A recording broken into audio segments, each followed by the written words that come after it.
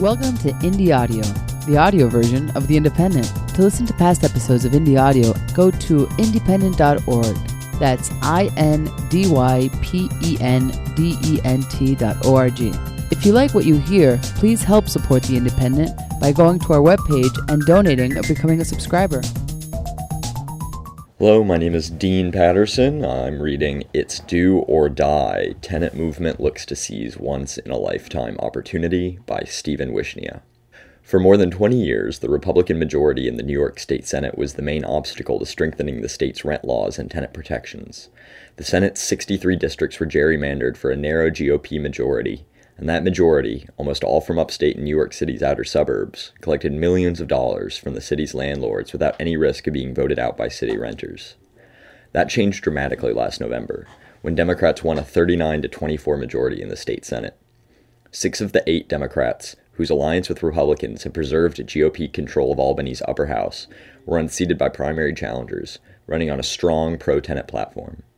The result is that this year, the legislature is considering a package of 9 bills that would both repeal the loopholes in the state's rent stabilization laws, most notably the 1997 Vacancy Decontrol Law, and expand tenant protections far beyond the about 1 million apartments currently regulated by rent stabilization and rent control. The result is that this year, the legislature is considering a package of 9 bills that would both repeal the loopholes in the state's rent stabilization laws, most notably the 1997 Vacancy Decontrol Law, and expand tenant protections far beyond the about 1 million apartments currently regulated by rent stabilization and rent control. But while some of the bills are almost certain to pass, the real estate lobby, the economic center that is the largest single source of campaign contributions in New York, is working to water them down and kill the most expansive proposals. This is a unique opportunity, says Delcinia Glover of Tenants and Neighbors, told the more than 1,000 people at a raucous rally on April 11th at Harlem's Abyssinian Baptist Church. But she added, it's do or die. The 9-bill package was developed by the Upstate Downstate Housing Alliance, a coalition of tenant advocate groups from around the state as part of a platform called Universal Rent Control. 4 of the measures would close loopholes in the state's punched in the rent stabilization laws in 1997 and 2003. They would repeal vacancy decontrol, which enables landlords to take vacant apartments out of rent stabilization if their rent is high enough, make preferential rent discounts last as long as the tenant stays in the apartment instead of expiring at the end of the lease, repeal the 20% increase allowed on vacant apartments, and lengthen the 4-year statute of limitations on illegal rent increases. A 5th would lower the rent increases allowed for the about 22,000 rent-controlled apartments left. 2 others would prohibit rent increases for renovations, for both building-wide major capital improvements, MCIs, which are often used to raise rents on occupied apartments, and individual apartment improvements, most commonly used to raise rent on vacant apartments. The other 2 would expand tenant protections statewide. One would allow local governments outside New York City and Nassau, Westchester, and Rockland counties to enact rent stabilization laws. The other would prohibit eviction without good cause in all but the smallest owner-occupied buildings. It would cover the newer and smaller buildings now exempt from rent stabilization and require landlords trying to evict tenants for non-payment to prove that rent increases were not unconscionable. Campaigning for more than simply strengthening rent stabilization represents a change in strategy for the tenant movement. It faces a situation similar to that of labor unions who have had to protect their member pay, job security, and health and pension benefits, but with membership shrinking, need to organize new members and speak out for unorganized workers to avoid becoming a weak minority. 5 million New Yorkers have no rent protection whatsoever, simply because of where or what kind of housing they live in, the Upstate Downstate Housing Alliance says. Since 1994, it adds, we have lost nearly 300,000 units of affordable rent-stabilized housing, and the rent regulation system has been weakened with loopholes that encourage tenant harassment and allow sudden and permanent rent hikes. What's different this year is you have tenants all over the state organizing.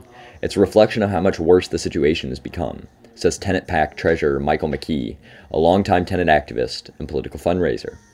But legislatively, he adds, it will be less of a lift to close the loopholes in the current system than to expand tenant protections statewide. The battle in Albany will pit longtime pro-tenant legislators against the new crop elected last year, against the influence of the real estate lobby, which gains power the more legislation is determined behind the scenes, as when a pied-à-terre tax on absentee owners of luxury apartments got deleted from the state budget in last-minute negotiations earlier this year. State Senate Majority Leader Andrea Stewart Cousins, a Democrat from Westchester, has not yet announced the upper house's rent law agenda. The Assembly's agenda, announced in early April, endorsed 8 of the 9 bills, but omitted good cause eviction, although Speaker Carl Heastie says he's open to it. Assemblymember Harvey Epstein, a Democrat from Manhattan, says one possible change could be targeting the bill more towards owners of multiple properties. Governor Andrew Cuomo's office says he's committed to strengthening the rent laws, but he has not endorsed MCI repeal, letting upstate communities enact rent stabilization, or the good cause eviction bill. Is there anyone here who believes and trusts Governor Cuomo? Public advocate Jumaane Williams asked the Harlem rally.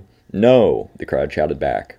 Carmen Guzman of the West Side Neighborhood Alliance in Manhattan told the rally that all 9 points of the universal rent control platform were essential because they work together as a unit.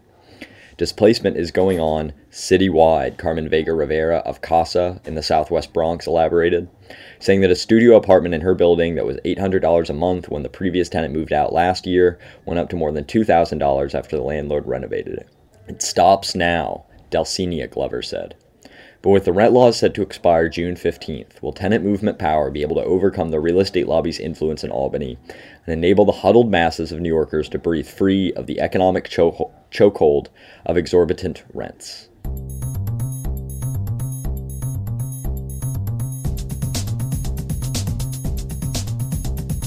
This clip was produced by Aaron Sheridan.